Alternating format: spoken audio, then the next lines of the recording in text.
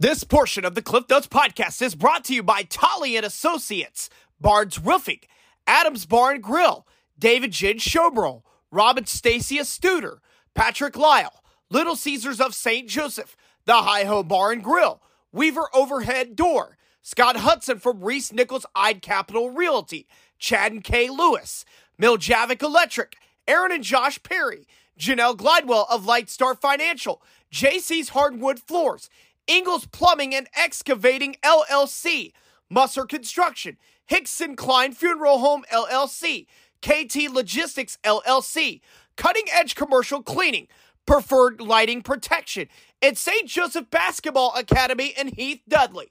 Thank you guys so much for your support and contribution to the podcast. And ladies and gentlemen, welcome everybody to the Cliff Notes podcast. I'm your host, Clifton Groups. Tonight it is Thursday night, February the 23rd, 2023. We got a big edition of the Post-it Notes lined up for you. Let's not waste any more time. Let's get started with tonight's show. The Bishop LeBlanc girls started their Class 2 District 16 Championship title defense in style, using stiff defense and 10 3-pointers to defeat St. Joe Christian 72-35.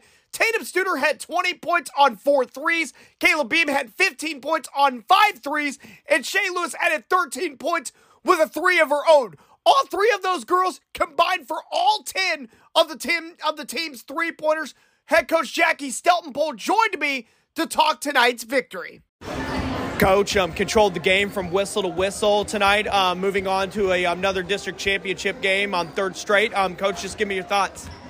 I'm just glad that our girls came out and kind of, set a good first half so that we could, get some shots up and get our rhythm back. And I'm really proud of how hard they executed tonight. Talk about the 3-point shooting tonight. 10 threes on the night for you guys. Caleb Beam with 5 of them. Just give us your thoughts. We haven't talked about her on this podcast. Just give us your thoughts on Kayla's performance. Yeah, she's kind of a silent, sharp shooter.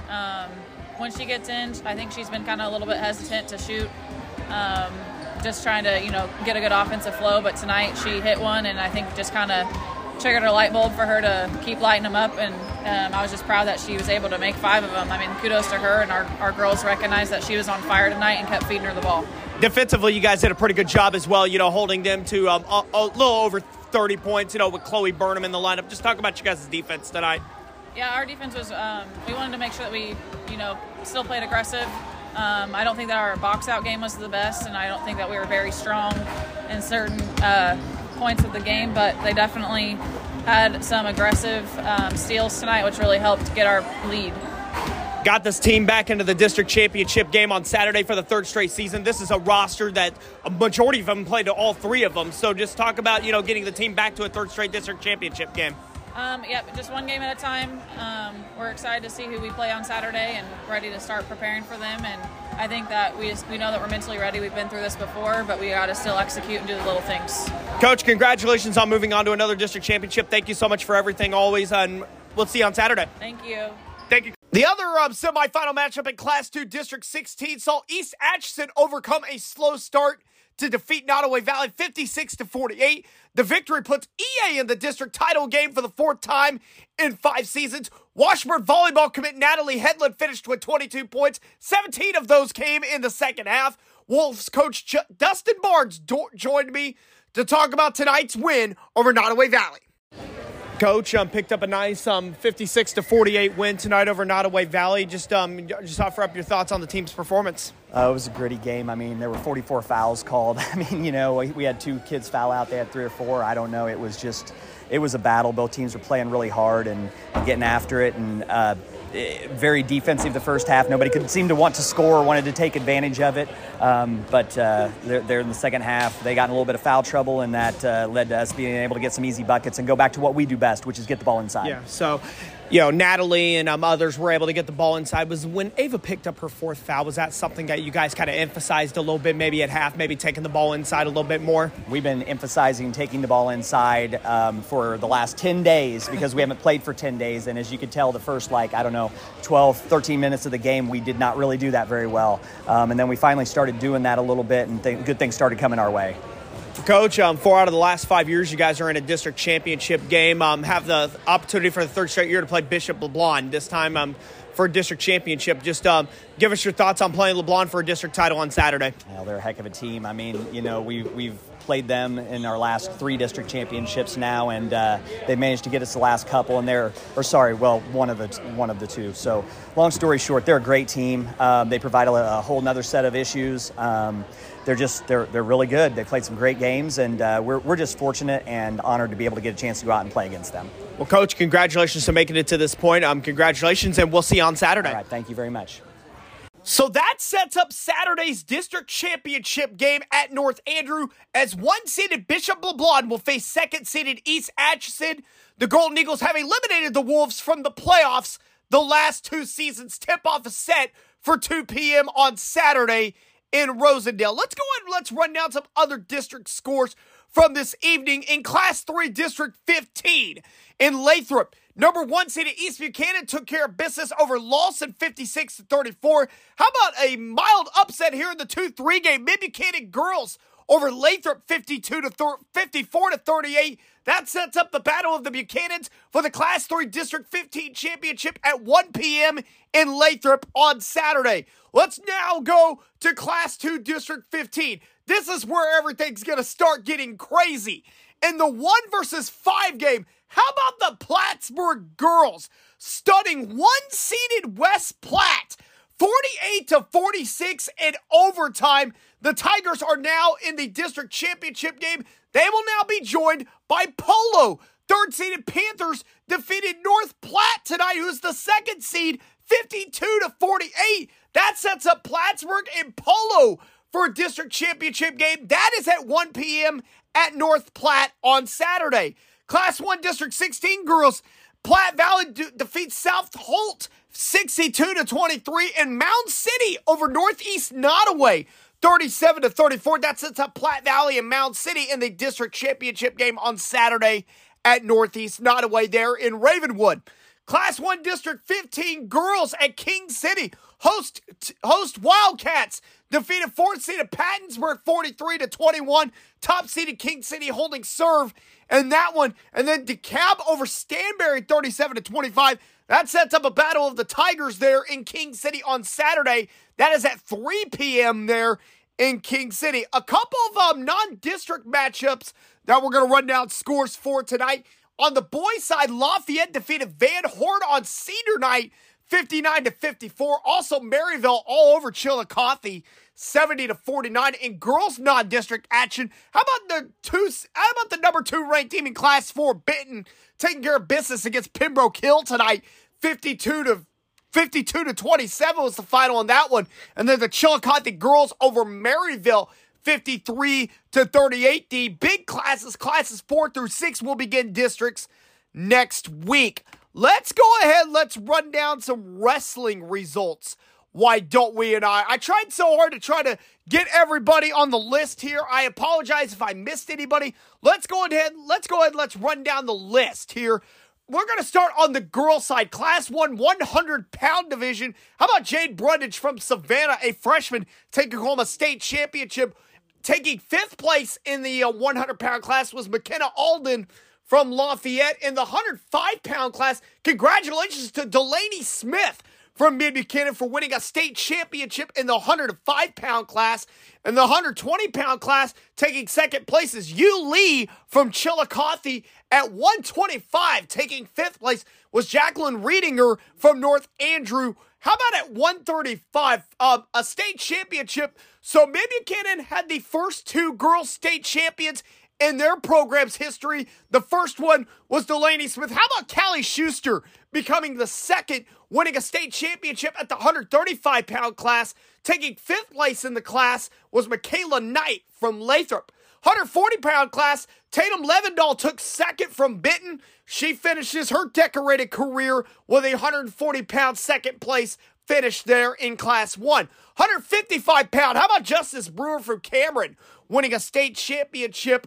And at the 235-pound class, Holly Hedgepath from Cameron finishes second there. We got a few team results that we're going to pass to you. How about in fourth place as a team, there's the Cameron Dragons, and then in fifth place was the Mid-Buchanan Girls. Let's now move on to the boys' side. In the 105-pound class, taking first place was Garrett Bean from Lathrop. Congratulations, Garrett, on your state championship at the 105-pound class.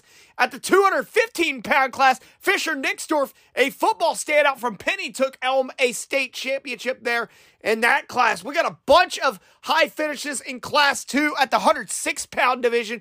Bubba Pratt from Cameron takes home a fourth-place finish. And then Grant Schuster from Mid-Buchanan takes home a fifth-place finish. At the 113-pound class, third place goes to Spencer Cunningham from Mid-Buchanan. And then rounding out the place finishes there, and sixth place was Carter Shippers from Chillicothe. 120-pound class, Creighton Cook from Savannah takes home a sixth place finish. 126 pounds, we got a state champion, a local state champion, Caleb Hush from Cameron, winning a state title there in the 126-pound class. Congratulations, Caleb, on that honor. 132 pounds, Ryder Coons from Mid-Buchanan takes home the third place finish there in that class. 138 pounds, how about first place, Chase Short from Cameron. Congratulations, Chase, on a state championship. 144 pounds, let's go sixth place here, Lincoln LaFave from Savannah.